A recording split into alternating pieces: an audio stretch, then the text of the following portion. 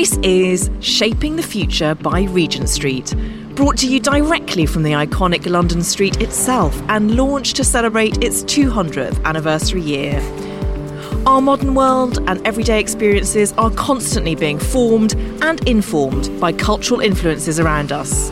From traditions of old to the incoming tides of technology and emerging trends in fashion, art, food and well-being, this podcast celebrates how Regent Street is leading the way with these cultural forces and their impact on places now and in the future. I'm Elizabeth Day, journalist, podcaster and cultural magpie, and I'll be interviewing leaders making pioneering contributions to the world around us.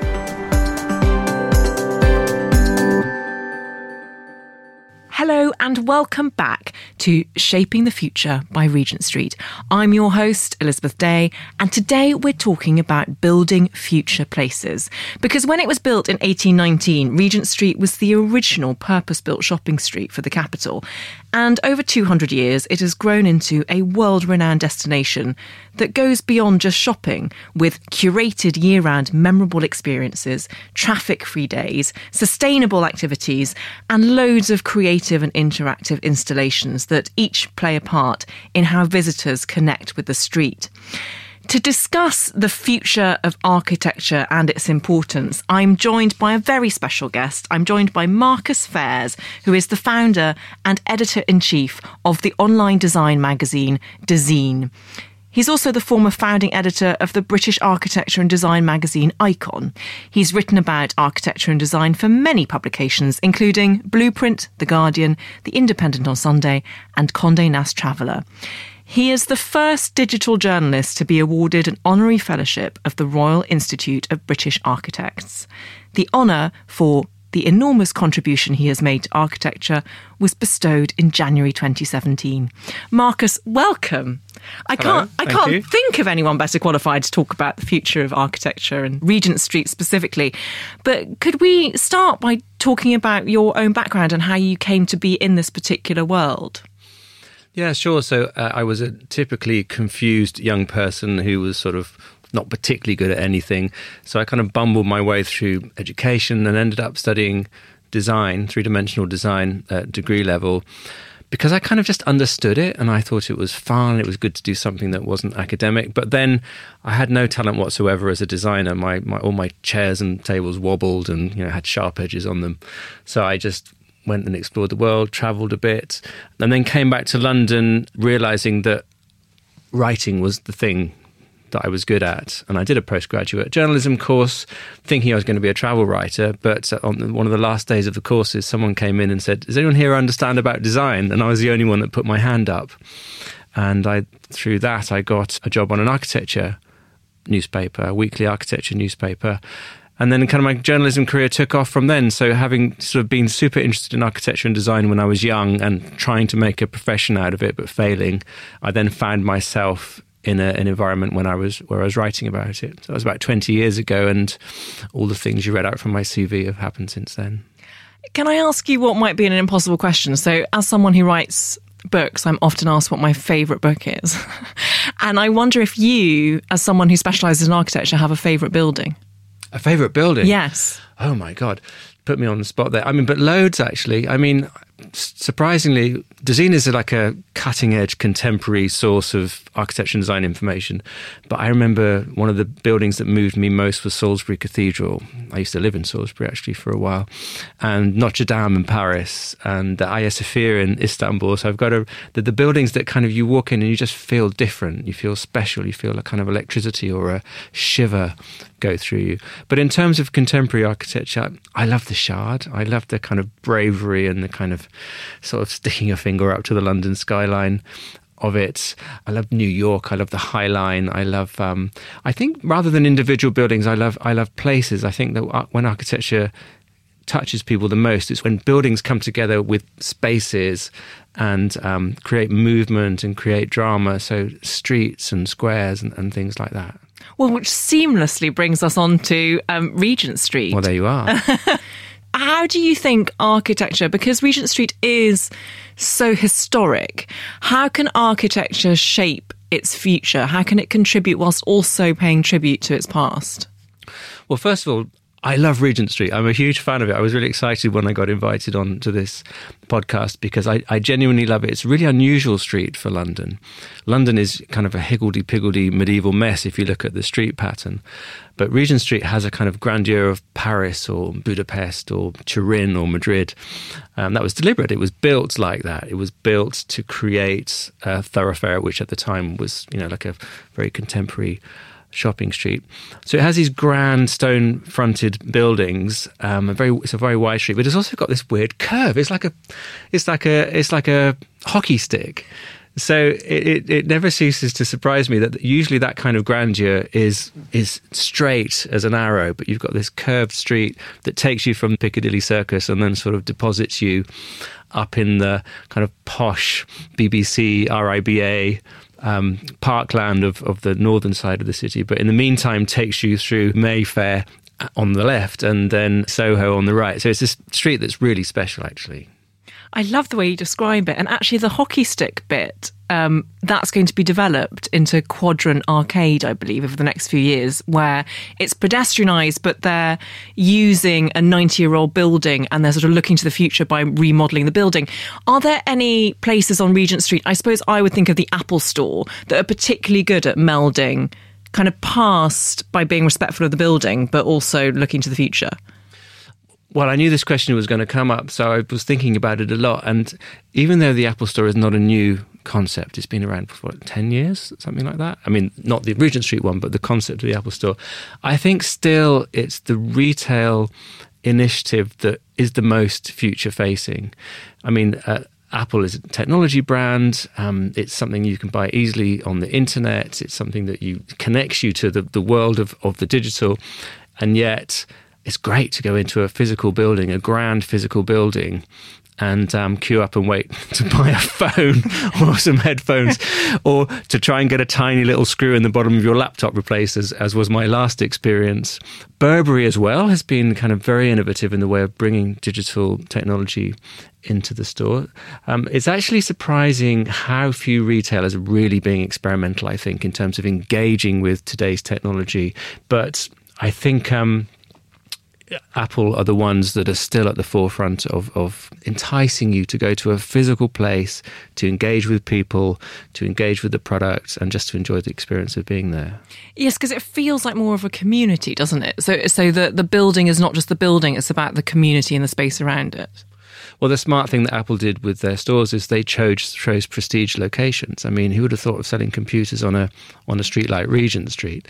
But that kind of gamble absolutely paid off because people you feel you've come out of Oxford Circus tube station and you kind of straighten up when you start to walk down Regent Street. It's really a powerful experience and you see the flag fluttering there and it speaks of quality, and the flag thing is very clever, of course, because of all the kind of elite fashion brands who have these big banners in the same in Soho in New York. So it created a sense of place, a sense of destination, and also a store is only a part of a street, and a street like Regent Street is only part of a city. It's like a neural connection within a network. You can't really talk about a street as being something that exists on its own. It's interesting when you were saying sense of place. The one thing that I was thinking of as well is this sense of occasion, because I remember buying my first ever Apple laptop and coming out of the tube, as you so wonderfully described, and walking down Regent Street and feeling that it was special, and it was so special. And and then I just handed over my credit card. What, in your opinion, is the role of architecture and design on culture? First of all, architecture and design is like the hardware that allows us to live our lives. You know, it's the buildings that we sleep in and have breakfast in or go to work in. It's the train that we get to work in. It's the ticket machine that kind of we battle with to get in and out of the station. It's the bowl that we put our cereal in the morning. It's kind of hardware. It has a practical job to do. But at its best, it becomes culture. It becomes poetry. It makes the mundane become a pleasant experience. That's when it's great. When it's merely good, you don't notice it. when it's bad, that's when, the cussing starts, and you miss your stop because the signage on the tube is too bad, or you're battling with the machine, or the kettle lid falls off and you scald your fingers on it, or whatever. So architecture and design, in my view, becomes culture when it elevates itself above the merely functional into something that makes you feel special. And what is the future of it? So what are the main trends that we're going to see over the next kind of 10 to 20 years? Well, I think there's a big battle going on, because if you look at the built environment around you, you can see that the trends are building things higher, building things bigger, trying to cram as many people into places as possible.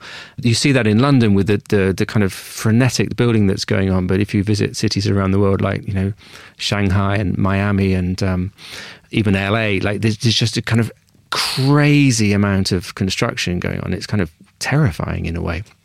But at the same time, we're beginning to realize the challenges we face in terms of climate change and in terms of pollution. So those kind of ideas of the ways that architecture and design, particularly architecture, because of course construction and the use of buildings is one of the greatest pollutants on the planet. I mean, we're only just beginning to have the conversations about how the construction industry, the architecture industry, and almost more importantly, the buildings that are already there can help solve those kind of problems. But they can, because you can have buildings that are not only zero emissions, but negative emissions, buildings that take more pollution, take more carbon out of the atmosphere than they emit, that generate more electricity through solar panels than they need, so they can sell that back to the grid.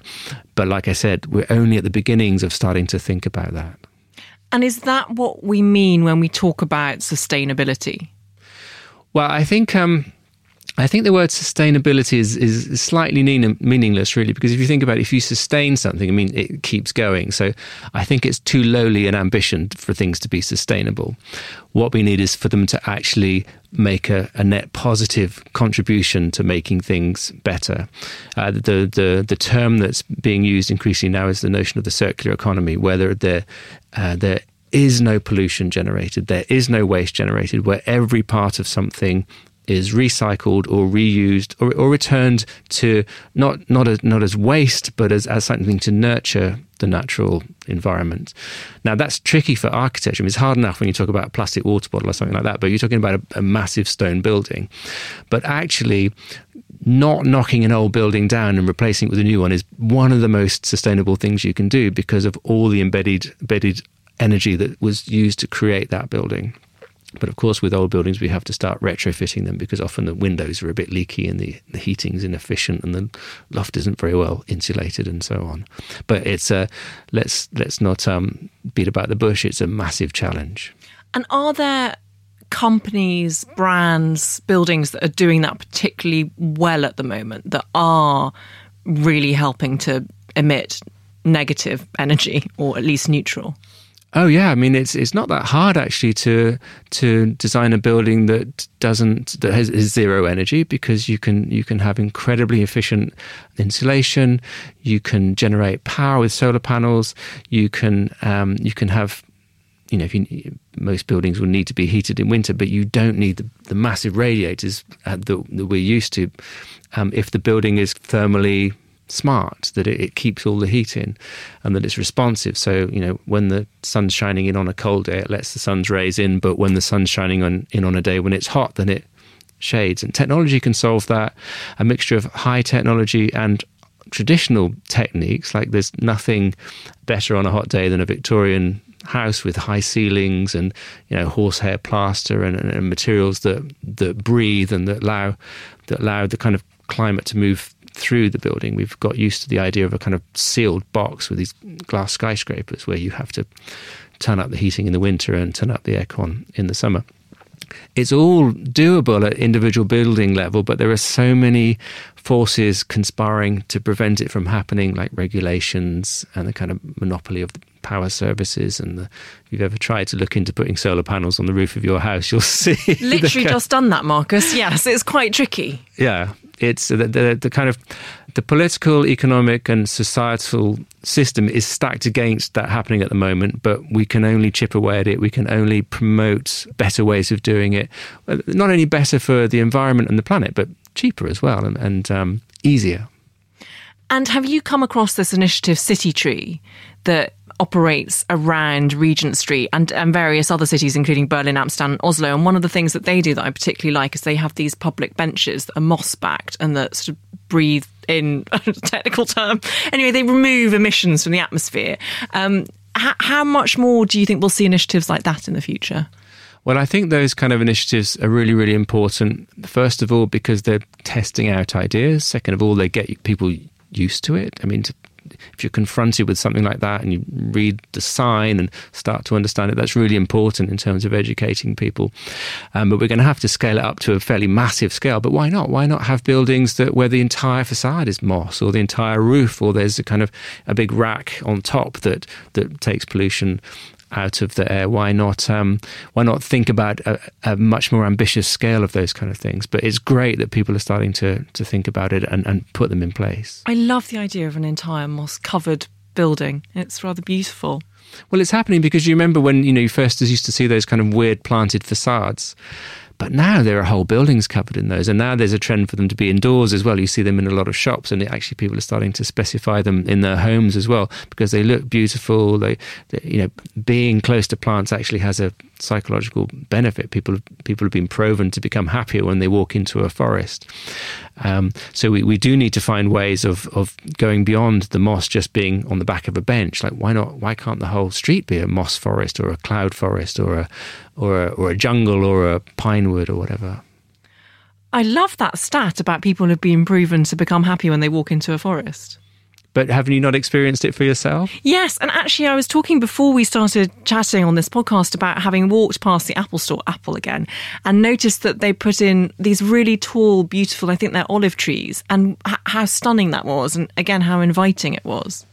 Yeah, it's like a woodland glade. That's when I was waiting to have the screw on my laptop replaced, I was sitting there under the tree and a leaf fell and landed at my foot. And it was actually kind of like I was actually waiting for someone to come and sweep it away, thinking how long. But the thing is, and this is another interesting point, that in cities, in our interiors, we've gradually over decades and centuries banished nature. Now if a fly comes in the window, you're reaching for the swatter or the spray or whatever.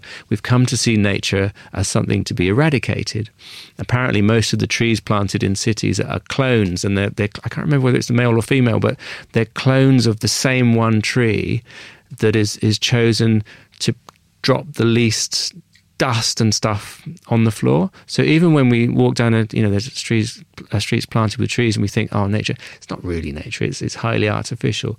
So we do somehow need to find in these great urban thoroughfares a way, I think, of rewilding them in a way, like making them natural places, making them places where you can have the benefit of everything we love about cities, but everything we know that deep down inside in our DNA we love about wild places and forests. And there's plenty of places being taken up with these beastly cars, isn't there, where we could maybe give a bit more space to nature. So, for example, I think Regent Street is part of the Wild West End initiative, which is, intending to bring back and encourage bird life, and even bats, I think, are one of the things I want to encourage back, which would be just so wonderful. Because when you're on holiday and you're in a little restaurant and then a bat flies over, it's like a real ooh moment, isn't it? Imagine if there were bats flying around in the Apple store, it'd be great.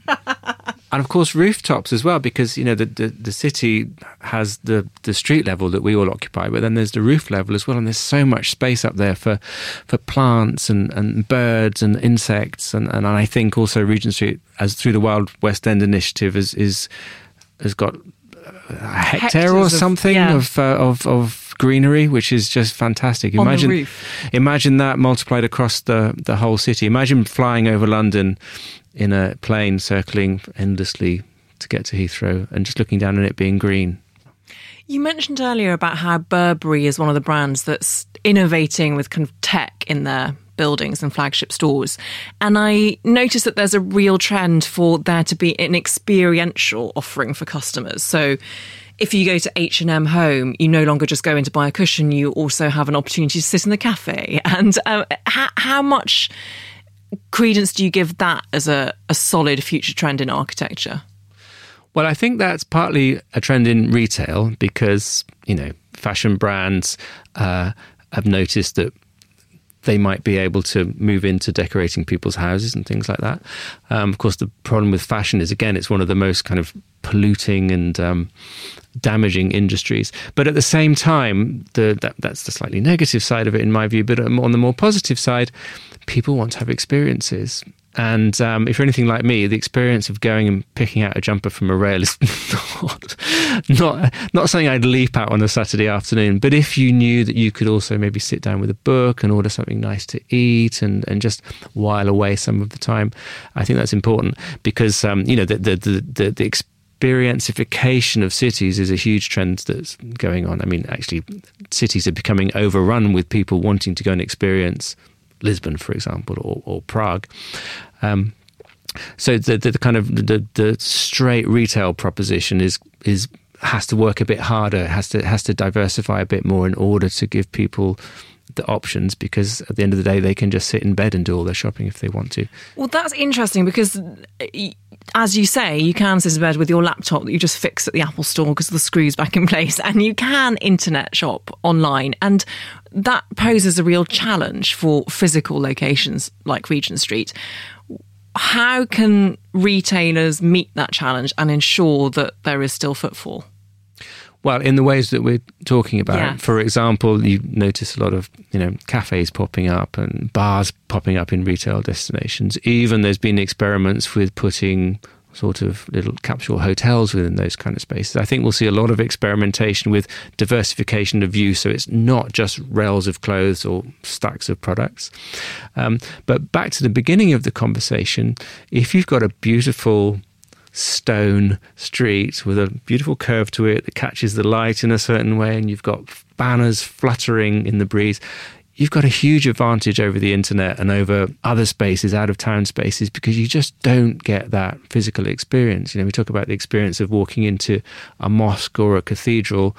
Well, a shopping centre done well can give you that same kind of experience that you simply can't get by clicking on Amazon or something like that. I think people crave experience, and architecture, place, interiors, aromas, music, those are the things that people want in their lives, in which the digital realm hasn't yet managed to replicate. Are aromas something that people who design buildings are now factoring in? Yeah. And sound as well. Actually, there's a huge amount of work that's done in creating soundscapes within buildings. Nothing is accidental very much anymore. I mean, the cliche of, like, if you want to sell your house, bake some bread before the potential buyers come round. But also, there are retail brands that have their own sense now. You walk in and you may not even notice it to conscious level, but subconsciously it smells different from all the other ones. Subconsciously there might be some sound playing that isn't really music, but that gives you, it's like a kind of a subliminal jingle of that space. Yeah, absolutely. People are, but also not just in buildings either. I mean, in the Netherlands, they're experimenting. For example, in Eindhoven, there's a street which is full of bars. So when there's a football match, everyone goes there and gets a bit drunk and gets a bit aggressive. And they're experimenting with using sound and light to calm people down. And they found that they can, certain light temperatures and colours and certain types of sound can take the aggression out of a crowd. That's so fascinating. In this age of Pinterest obsession, do you think the average punter has become more aesthetically demanding and aware? I think that's more come from Instagram, but yes, I think that there's people's taste has been altered by Instagram. People's awareness of themselves and their surrounding has been altered. I mean, profoundly, actually. I mean, architects and designers, that you can now go on courses on how to design a building to be more Instagrammable. What? Yeah, particularly in food and beverage and hotels. One of the things that clients ask their architects for is, now, I need an Instagram moment. So is it a sort of something on the wall, a bit of graffiti or an artwork on the wall, or is it kind of a vista when you walk in? You see now these kind of sprays of floral arrangements around the entrances to shops and bars. They're all around central London. The first time I saw them, I was like, what? A wedding going on? But no, it's an Instagram thing. Some of them with real flowers, some of them with artificial flowers, but it's in order to encourage people to stop, take a picture, maybe the logo's in the background, maybe a bit of product.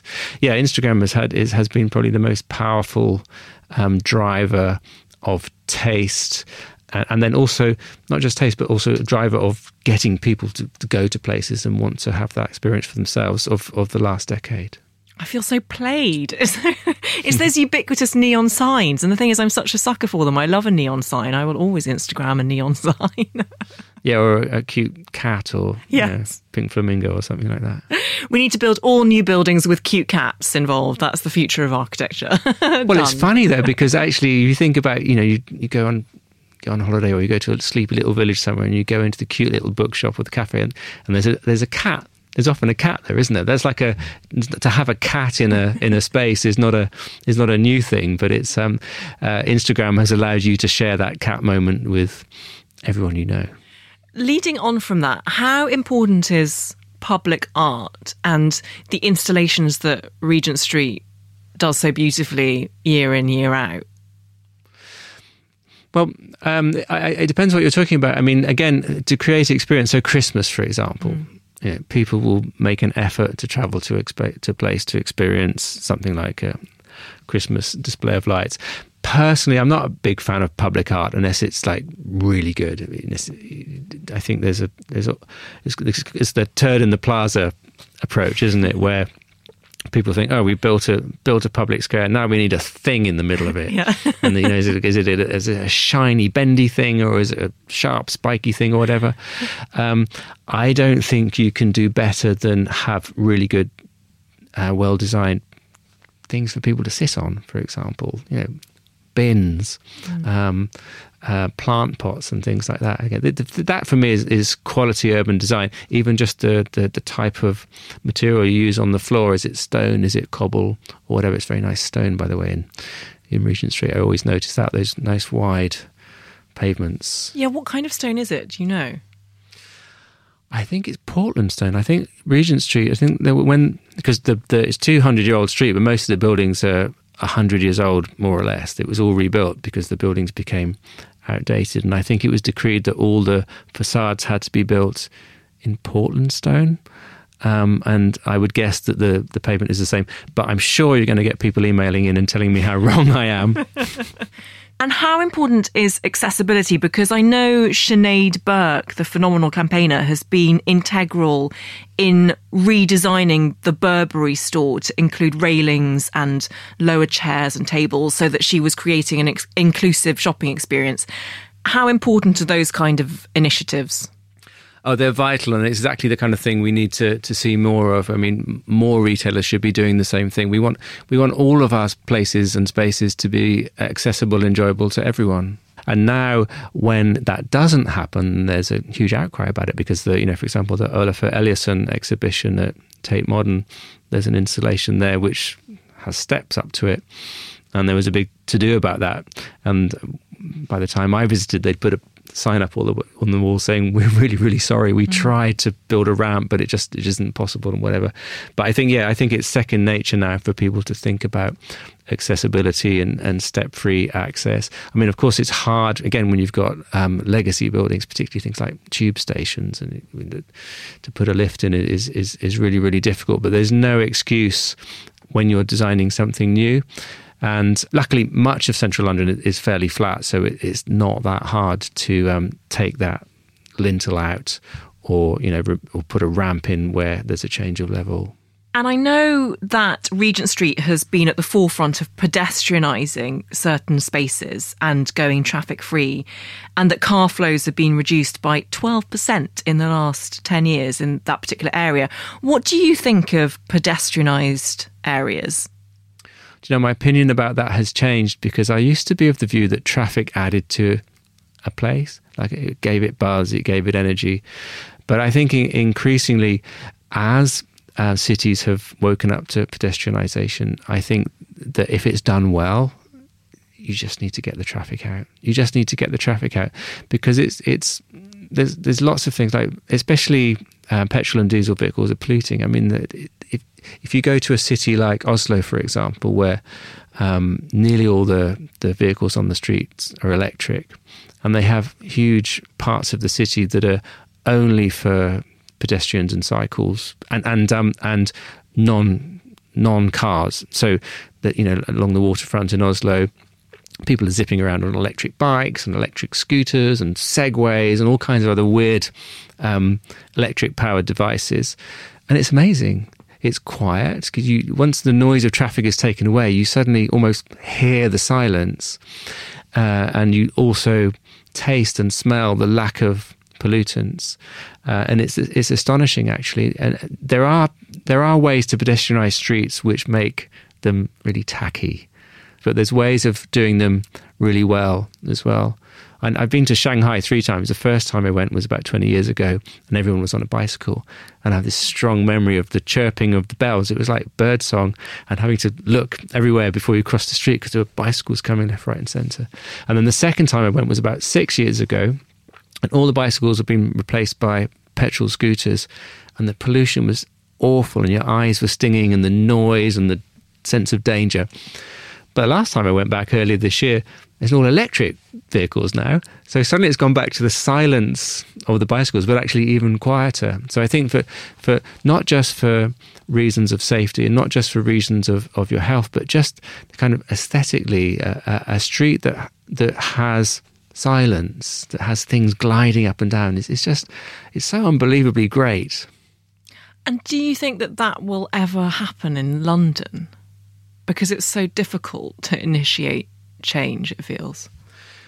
Well, there's no reason why it shouldn't. I mean, of course, people need to get around, but it's way more efficient. There are way more efficient ways of people getting around than having metal boxes powered by fossil fuels, standing most of the time, standing still, then racing to the next set of lights. It's actually terribly inefficient. It's a question of legislation. It's a question of consumer choice.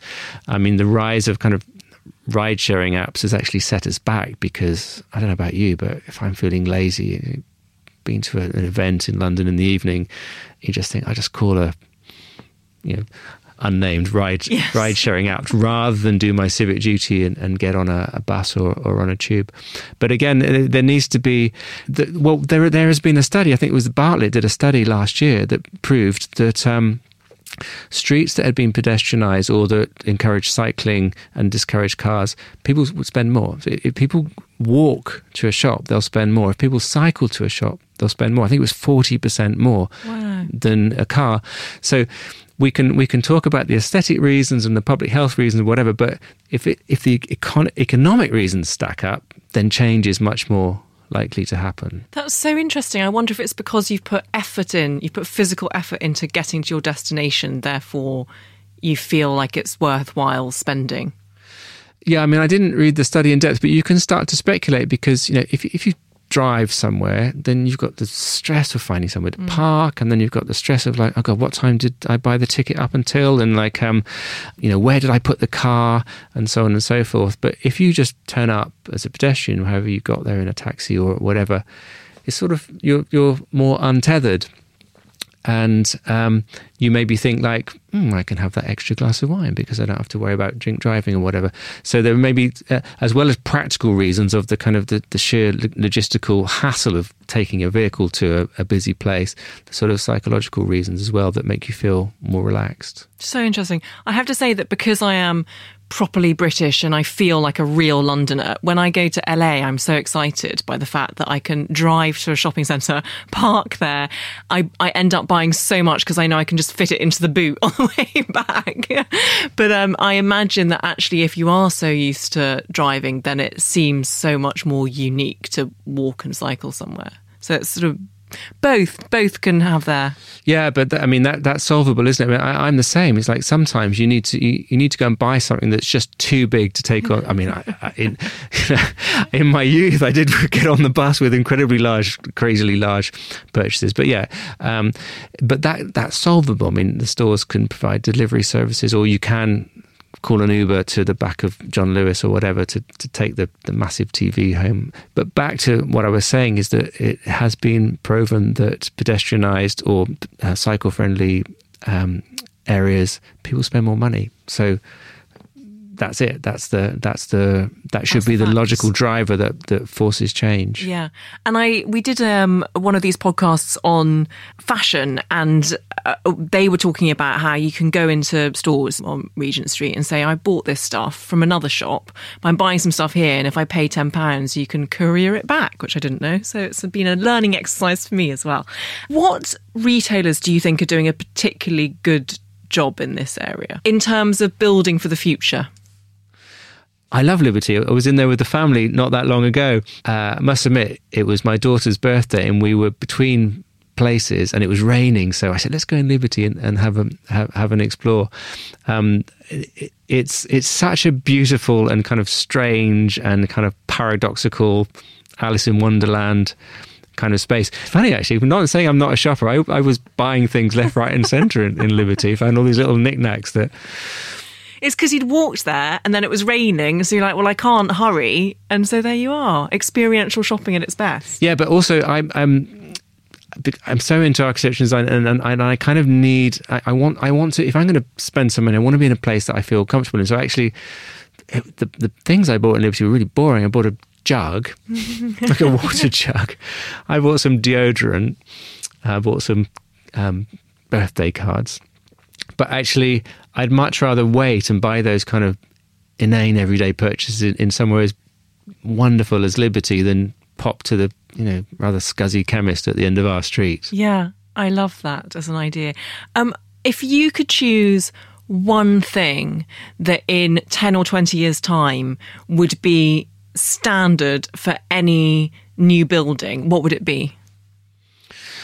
I think to be energy positive is going to have to be something that regulators take on board, where buildings do not consume energy. They're net generators of energy, and as I said before, it's easy to do.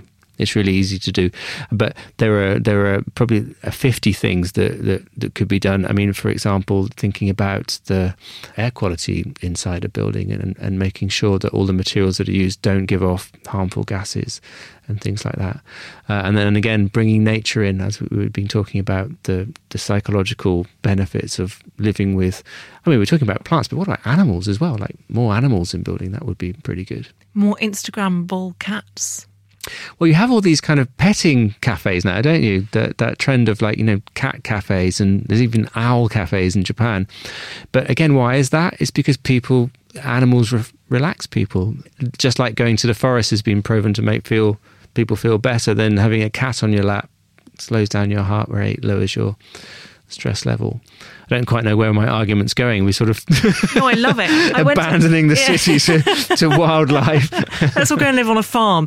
No, I went to a cat cafe in South Korea and it was just the most joyous experience. So I feel that we're going to be seeing petting zoos in the Apple Store before long. That's certainly what I hope. Well, maybe to summarise, I think that if you look at all the things that we've excluded from urban spaces over the last 100, 200 years, and all the things we've allowed to flourish that are not so good, if we start to reverse that conversation, it doesn't mean we turn cities back into to jungle, but we take away the noisy, pollution generating stuff, and we bring back the stuff that gives us joy, which a lot of it is the natural world. Marcus Fairs, what a lovely note to end on. Thank you so much for coming in to talk about building future places. And thank you all so much for listening. And I'm very sad to say that that's our final episode, but I hope you have enjoyed this series and I hope you have learned just as much as I have. Thank you so much for listening. Thank you so much for tuning into Shaping the Future by Regent Street. If you've enjoyed this episode, then please do take a minute to rate, review and subscribe. It really does help other people to find the show. Follow more Regent Street happenings at Regent Street W1 on Instagram, Twitter and Facebook. Otherwise, head over to regentstreetonline.com for more detailed information. This has been Shaping the Future by Regent Street, with me, your host, Elizabeth Day.